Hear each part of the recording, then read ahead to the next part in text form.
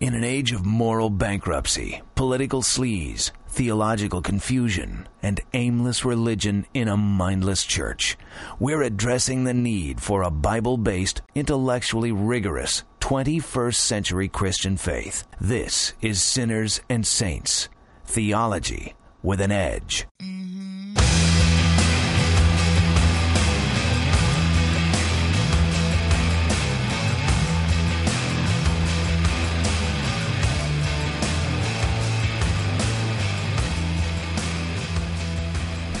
In 1990, a small group of people set out to present the gospel of Jesus Christ to Southern Californians in a non-traditional, non-church environment. And with little more than personal experience, deep conviction, and great vision, they pursued their simple strategy of representing Christ's timeless message in a contemporary format. A plan evolved for a casual evening of upbeat music, genuine worship, and a clear presentation of biblical messages. This became the Harvest Crusade.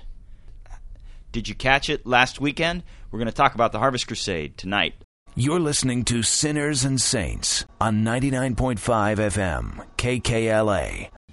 Hi, this is Reverend John Sawtell, pastor of Congregational Life and Outreach at First United Reformed Church of Chino. We are a Protestant, Bible-based, family-oriented church committed to proclaiming the gospel of Jesus Christ. We are located just off the 60 freeway at Mountain Avenue in Chino. We worship at 10 a.m. and 6:30 p.m. every Sunday. If you'd like more information about our church, give us a call at 866-99-UNITED. That's 866-99-UNITED. We thank you for joining us tonight on Sinners and Saints. I'm Adam Kalustian with John Sawtell and Moses Jambazian. We're pastors of local United Reformed churches, and we could not miss the opportunity to talk to you tonight about the Harvest Crusade.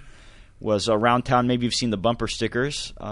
It's all started, at a time when many in America were questioning the effectiveness and the future of modern crusade evangelism. So Chuck Smith, big pastor of Calvary Chapel at Costa Mesa, and Greg Laurie, pastor of the Harvest Christian Fellowship in Riverside, they believed that there was a great opportunity to conduct crusades for a new generation. The format would be contemporary, and while the crusades would be relevant for people of all ages, they would appeal particularly to young people. Now, we're looking at the ads for this Harvest Crusade last week, and we want to share with you some of our favorite parts. Well, my biggest problem was I went to the wrong weekend because people wouldn't update their stickers, so I didn't have the right dates. So this is all news to me that this even happened.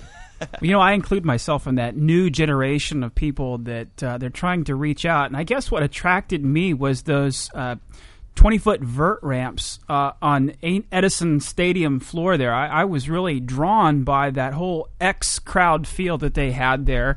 The vert ramps, the BMX, the motocross, because that's the kind of stuff that I relate to. Yeah, that's the Summerfest activities. You can go there and you can have a great old time, and, you've got the motorcycles, the bikes, the skateboards, and everything else. And, of course, this says Jesus to me. Well, I went there for the alternative musicians like Delirious and Switchfoot. Oh, wait. Did you catch Tree 63's performance? No, but PAX 217 was there, and I was really appreciative of that. That was part of the Harvest Jam where I could bring my children. I'll bet you that really got you raising your hands, didn't it? That's exactly right. I hope you didn't miss the freestyle motocross exhibit, the pro skateboard exhibition, the sports zone, the kids zone, and the food court. I think this is more activities than I had at Disneyland last time I went. The best part, it's all for free, though. You see, you don't have to pay a parking pass. You don't have a registration fee. Nothing. You just show up for free, and you get all these activities. They even had free bounce house for the kids. But we have to tell you that we were sorely disappointed. We were let down this year because some of the things that we have come to expect from the Harvest Crusade just weren't there this time. Well, I think one of the problems this time was that it was just one day and they didn't even fill the stadium, and I just didn't really feel like rededicating my life to Jesus if he wasn't popular anymore. The whole thing hinges on there being enough excitement in the air to make the gospel attractive to unbelievers, and you can't do that with only 30,000 people in a stadium. And maybe they could have had Jessica Simpson. After all, her dad's a pastor. That definitely says Christ is here. That would have attracted hundreds of thousands, I'm sure, especially if it was free. But let's cut to the chase. Enough of the sort of false humor. The point is that the Harvest Crusades, which have become a fixture in the Southern California evangelical landscape, are really unorthodox and unbiblical and cause long-term damage to the Christian church. We have a serious problem with the Harvest Crusades? Well, here's the problem. It's this amusement park mentality that you think that you have to sort of set up in order to get people attracted to Christ. And so what you end up having is like the articles all talk about. The performance motorcycle stunts, the skateboard exhibitions, and then this raucous sing-along time for worship. And somehow the premise is that if you attract this guy who won't go to church, but he might show up to a sports stadium, if you just do it on a common ground, on his turf kind of a thing, then you'll bring him to Christ. But the problem is you're never going to get him into the church because what he's attracted to is the very thing that's the opposite of the church. It's this entertainment, circus-like atmosphere. And that's what he's being attracted to. And you never know whether he's ever attracted to Christ. Well, of course, unless your church also has been turned into a circus, which in many cases in Calvary chapels, that's what's happened. They've departed from the historic Christian understanding, the biblical understanding of what worship is, what worship service should be like. So when you go to their church, it looks like a rock concert. And the message is watered down enough so that it will not offend those who are perfectly comfortable living and acting out in the unbelieving culture. One of the problems that you deal with is the fact that your ministers at this point don't really believe that the gospel has the power to save sinners. And that shows by all the games that they're playing. And you can see just from the list that we gave you of the things, the attractions that they had. So if the ministers don't believe it, there's no reason for the people to believe it has any value. And consequently, this is what you have, is this very cheapened Christianity where everybody can claim to be a Christian and yet nobody even knows what it is. I want to think about this idea where they're saying, want people to come in a comfortable environment to hear the gospel preached. I mean, on their website, in doing this crusade, we hope to provide a place for unsaved friends and relatives to come and hear a clear and precise gospel presentation in a comfortable setting. Well, you cannot preach the law and the gospel to unbelievers and them be comfortable. That's an oxymoron.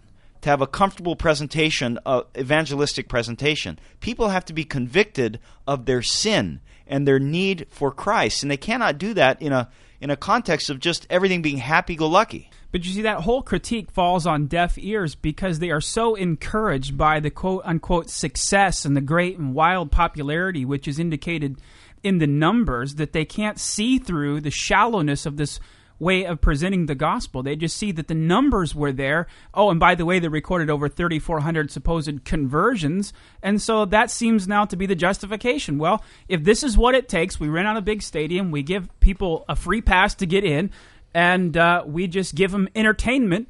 But the problem is that entertainment is being consumed by Christians, not the world. Well, and you know that success is even questionable. The Orange County Register had that article saying that they expected upwards of 100,000 people that would come to this crusade. They were lucky if they actually got 30,000. And you know, it's the same 30,000 people that are going to their churches all across Southern California anyway.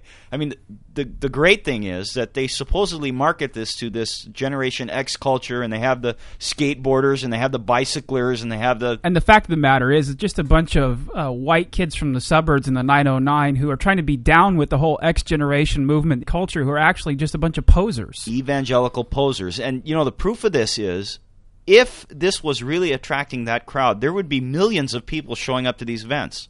But you're getting 30,000 over a free event in a stadium. Nobody's going to these things except the evangelicals. And another thing, it's not new. It's not new at all. It's just recycled, rehashed 19th century revivalism, this kind of games and gimmicks that have never succeeded in the church and actually have set the church back from being faithful to Scripture. When we come back, we'll make the connections for you between old 19th century revivalism and the Harvest Crusades. This is Sinners and Saints, theology with an edge. Are you looking for a church that values the Word of God and the rediscovery of its riches in the Protestant Reformation? Hi, I'm Pastor Adam Kalustian. I want to invite you to join us at the Ontario United Reformed Church. We worship on Sundays at 10 a.m. and 5:30 p.m. Take the Euclid Avenue exit off the 60 freeway, go north 1 block to Philadelphia Street, turn right, and you'll see us. That's the Ontario United Reformed Church, 866-99 United.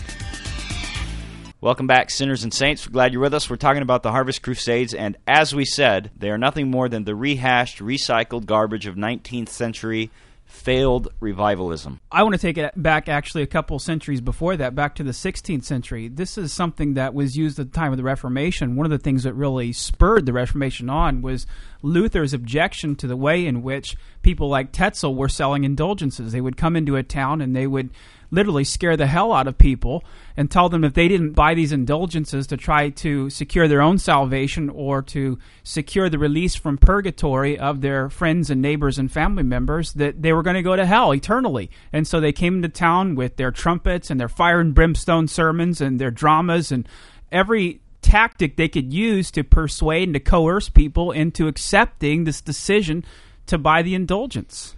During the Second Great Awakening in the United States, you still had that same type of mentality of just pushing and getting people's emotions riled up and making them commit before they went home, which is essentially, if you've ever gone shopping for a car, that's a sales tactic that's used. You're not allowed to leave until you make a decision because they know if you leave, you won't come back.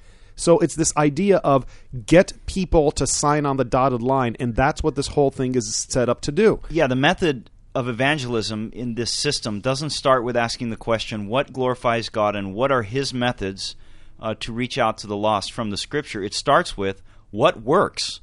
What can I do? What environment can I set up that will result in people responding? The thing is, we want people to hear the gospel. We want to see God is sovereignly working out the redemption of sinners whom He has elected. The problem is, these guys aren't really getting people saved. They're getting people to say a prayer or sign a card. And that's what they are looking at. That's the key for them, or the criteria by which they judge, and not so much the honor of God or real regeneration. Now, just to demonstrate to you that we're not pulling this critique out of thin air, I went on the harvest.org website, and I read their steps for how to know God. We can go over some of that in a moment, but it's this prayer thing that Moses was talking about here, and you've got to read it so that this really sinks in. They are trying to wring out a cheap decision for you. This is what they say after you read these steps for how to know God. They say, pray this prayer. Dear Lord Jesus, I know I'm a sinner. I believe you died for my sins. And right now, I turn from my sins and I open the door of my heart and life. I open the door of my heart and life. After I've been whipped up into this frenzy, after I've been terrified of these of the anguish and the torments of hell, I decide that I'm going to open my heart and let Jesus in. Well, one of the great tricks with this also is, sometimes they tell you, put your head down and, no one's watching, raise your hand. So, of course, you raise your hand. Then, okay, everybody, open up your eyes. Okay, now those of you who raised your hand secretly, raise them again to show you're really dedicated. It's complete sales pressure. It's like putting people on the spot, making them do things that they're not really prepared to do. And the key to this whole thing now is once you have coerced them and manipulated them into raising their hands and bowing their eyes and bowing their head and closing their eyes, is then you get them to quick rush out and to register that decision for Christ. So then now everybody knows that you are in the kingdom. You've got that fire insurance that you needed. Underlying a lot of the problems that we see with this, invitation system is that the actual theology of the people who support this system is not biblical. They have, in many cases, departed from the basic teachings of the Bible about what salvation is, what regeneration is, what the Christian life is. It's no wonder that then their methods reflect their bad theology. You also have to look and say, why is it the United States has produced more cults in 100 years than the whole rest of church history has done? And you go back and you look, it's because of this revivalism, this cheap, easy decision that you make. Decisional regeneration is a theological term we use, where as long as you prayed the prayer or you went on your knees, you're saved. Well, when people go home, they don't feel any different. Now they're looking for other experiences. Now they're open up to anything, trying to find something to give them assurance that they've been saved. Hence, they go into all this weird Pentecostal stuff, charismatic stuff, and ultimately all the cults. Charles Finney was a great revivalist in the United States. Great in the sense of very influential, and he is looked up to as a hero in many ways by the great evangelistic leaders, Billy Graham, Greg Laurie, Chuck Smith. In Finney's introduction to his systematic theology, he was talking about thinking through in his life as a pastor the basic doctrines of Christianity. And he said this, I'm quoting it, "I often said to myself, if these things are really taught in the Bible, I must be an infidel." In other words, he had studied the basic doctrines of the Christian faith and said, if these things are really true, how they've been historically understood, then I must be an infidel. he redefined the basic teachings of the Bible, and then based on those came up with a system through which he supposedly would reach out and get people saved. He was the forerunner of the Harvest Crusades, of the whole invitation system, and this is what people are getting suckered into, thinking that it's Christianity, but it is not. Okay, well, let's throw out one of his, just to get practical and concrete about this, let's just throw out one of his theological convictions, which really is at the foundation of this whole manipulation process, and that is the idea that though they pay lip service to this, and you can even read this on How to Know God thing, you have to say, oh, I'm a sinner and I repent and stuff, but basically they don't really believe you're that bad. And that was Finney's premise. Though you may be a sinner, and though you may have done sinful acts, you are not in the position where God has to regenerate you. You're not that bad off. You can regenerate yourself. And so regeneration now becomes this mechanical process where we turn down the lights low, or we give the thunder, hailfire and thunder and brimstone sermons, and we coerce a decision out of people who are capable of making a decision for Christ. Keep in mind, Finney is even beyond an Arminian. He's what we would call a Pelagian. He believed that man was totally free to make any decision, that you were not bound according to your nature. And so for him, it was merely manipulate the person or convince him of his need, get him to make a decision. That's the method he developed, and he knew that it would only be effective for a short amount of time.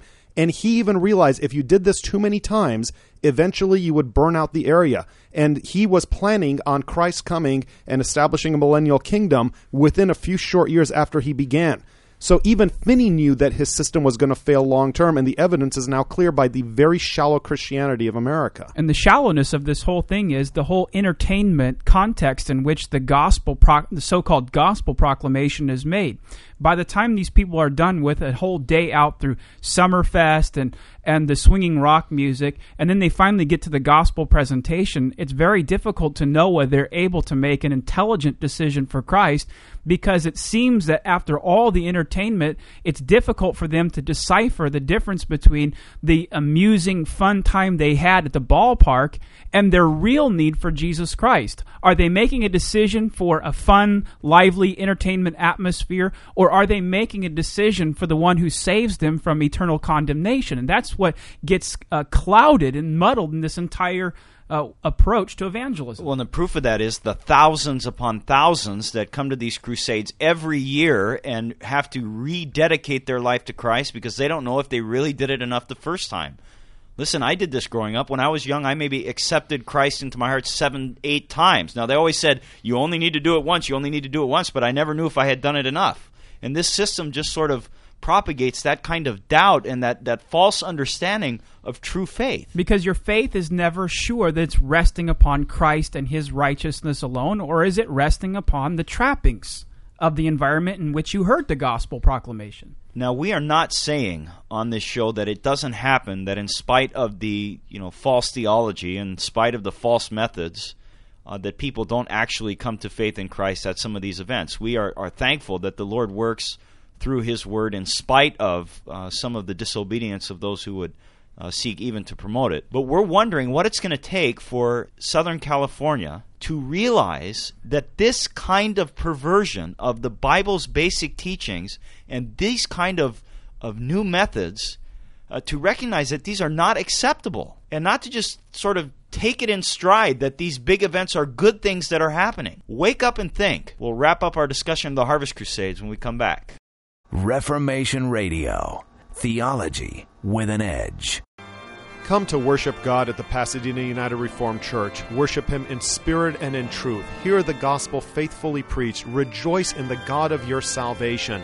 Come and join us on Sunday mornings at 9 a.m. and Sunday evenings at 6 p.m. We are located at 226 West Colorado in Arcadia off the Santa Anita exit of the 210 freeway. Call us at 866-99-UNITED or visit us at urcsocal.org. Hi, this is Pastor Bureau of Grace Evangelical Church in Torrance. We are a new Reformed church serving all of South Bay. As a member of the United Reformed Churches of North America, Grace Evangelical Church emphasizes the preaching of the gospel, weekly administration of the Lord's Supper, catechism of our children, and emphasis on the singing of the Psalms, all in a family-friendly atmosphere.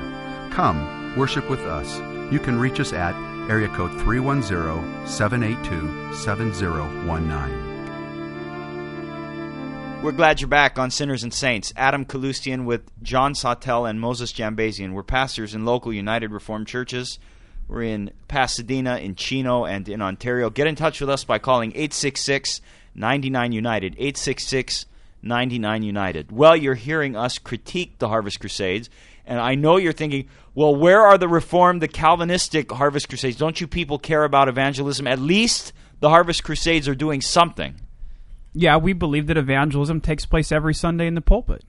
We believe that every time the Word of God is preached, the gates of the kingdom of heaven are opening up, and that Christ's voice is ringing within the walls of the church, and that's exactly how people get converted and saved. Yeah, but how are all these people out there in the world going to get into the church? I mean, we're trying to at least draw these people in. What are you people doing?